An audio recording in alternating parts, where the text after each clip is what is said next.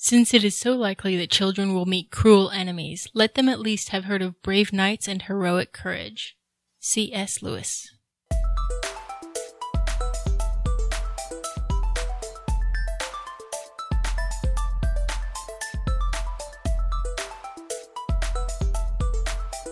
You're listening to Writing Roots, brought to you by Aspen House Publishing. Welcome to Writing Roots. I am Lee Hull. And I'm Lee Esses. What are we talking about today? We are talking about designing your main characters. Hey! I think it's fun. Main characters can be really difficult, and that's really one of the things that people get the most excited about is, oh, my main character's like this, and it's so much fun because she blah, blah, blah, whatever it is. But doing it well is an art form in and of itself. Which is why my reaction was, ugh. I do love creating characters, and they're so much fun, but it is so difficult to do right and make them realistic. Because that's really a goal of any author, is to have realistic characters. Mm-hmm. So what are the primary characters? So your main characters show up throughout the story, and it should be your hero, the one whose point of view you're following throughout the story in some respect. The one your reader should be rooting for. Yes, hopefully. Which means you kind of need to make them likable. In some respects, yeah. I read a book relatively recently. I don't think I finished it because I just got so fed up with the main character and threw the book across the room, and it sat on the other side of the room for a month. You don't want to do that to your readers? Yeah. So what makes a good character? As far as good main characters? Yes. Complexity. Having a thought-through backstory as a plotter. Having a backstory is helpful.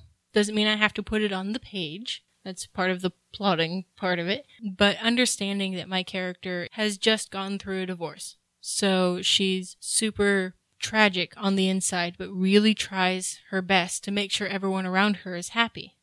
That kind of an inner conflict, whatever situation you throw at her, is really important. And realism. Yes. Because nobody likes to read a character who is monotone, who is flat. Mm-hmm. That's part of the complexity in your main characters, is having struggles, having differences. And if you write from multiple points of view, they shouldn't all sound the same. Yes. So I have a quick question. Do you play D&D? I sure do. So a good way to make sure your character is well-rounded and interesting is actually the D&D model. They have a lot of different ways of sorting your characters, but it helps you make sense and keep it all sorted in your head. And give your character reason to do what they do. Yes. Because in D&D, you have a character, if they are, lawful good, what they're going to be doing is sticking to the rules. Their purpose is for good, for the better of whatever it is they're fighting for. So explain lawful good and where that phrase comes from. All right. So in D&D, classically, you have an alignment chart. There are 9 different sections. In the vertical columns, you have things like lawful, neutral, and chaotic. Your lawful characters, they're going to be following a law of some kind. Sometimes that can be their own law that they have set for themselves, but a lot of the time it's religion, right? Or a religious law. But a lot of the times it's going to come from an external source. Your neutral characters, they don't really care if they follow laws. They tend to be more likely to, but if they have to break a law, they have to break a law. And in your chaotic category, they'll break laws almost intentionally, depending on whether they're good or evil, depends on what kind of laws those are that they're breaking and what the purpose is. Your rows are basically your motivations. So you have your good, you have your neutral, and you have your evil. So you have your good people that they're trying to do something for their society, for their religion. It's an external motivation. Yeah, external motivation to do something good for others. Good for others. Your neutrals, again, mostly just kind of out for themselves. They'll do what needs to be done, but don't really care if it's good or evil. And then your evil characters are, evil. Mm-hmm. They're often out for themselves in some capacity or another. It doesn't always have to be financial. It doesn't have to be conquering the world. It could be bringing the dead wife back to life. Screw everyone else. Yeah.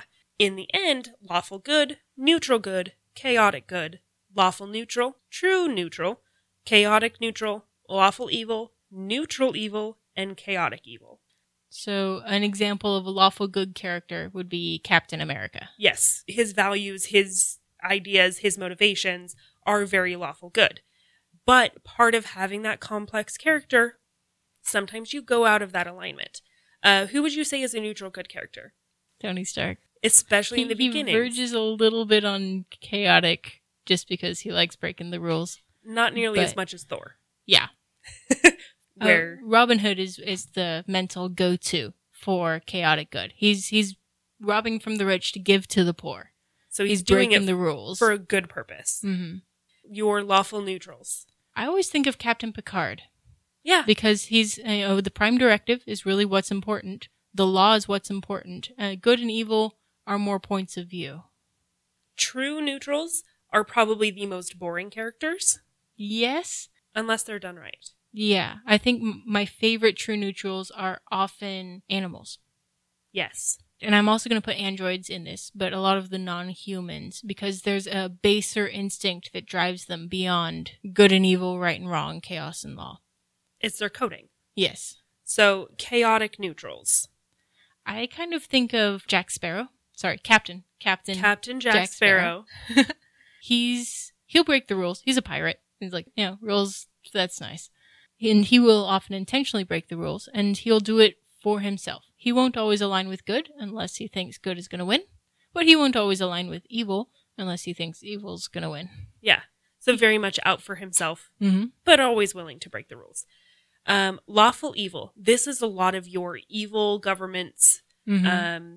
The judge in Sweeney Todd. President Snow in Hunger Games. Yes. Very lawful evil. They follow the rules that have been set, but they use them in a way. They'll manipulate them. Yeah. For their own gain. So who would you consider neutral evil? Cersei Lannister from Game of Thrones. I don't know who that is. So I don't watch Game of Thrones. She is very aggressive as a mother, and she collects all the power she can to protect her children. Nothing else matters. That is her primary goal, and so she will lay waste to the entire world if it means one of her kids can survive. Probably the chaotic evil character that people always go to is the Joker from Batman. Mm-hmm. Yeah. Because he is all about chaos. He is all about just upsetting the system. And he's very, very chaotic about it.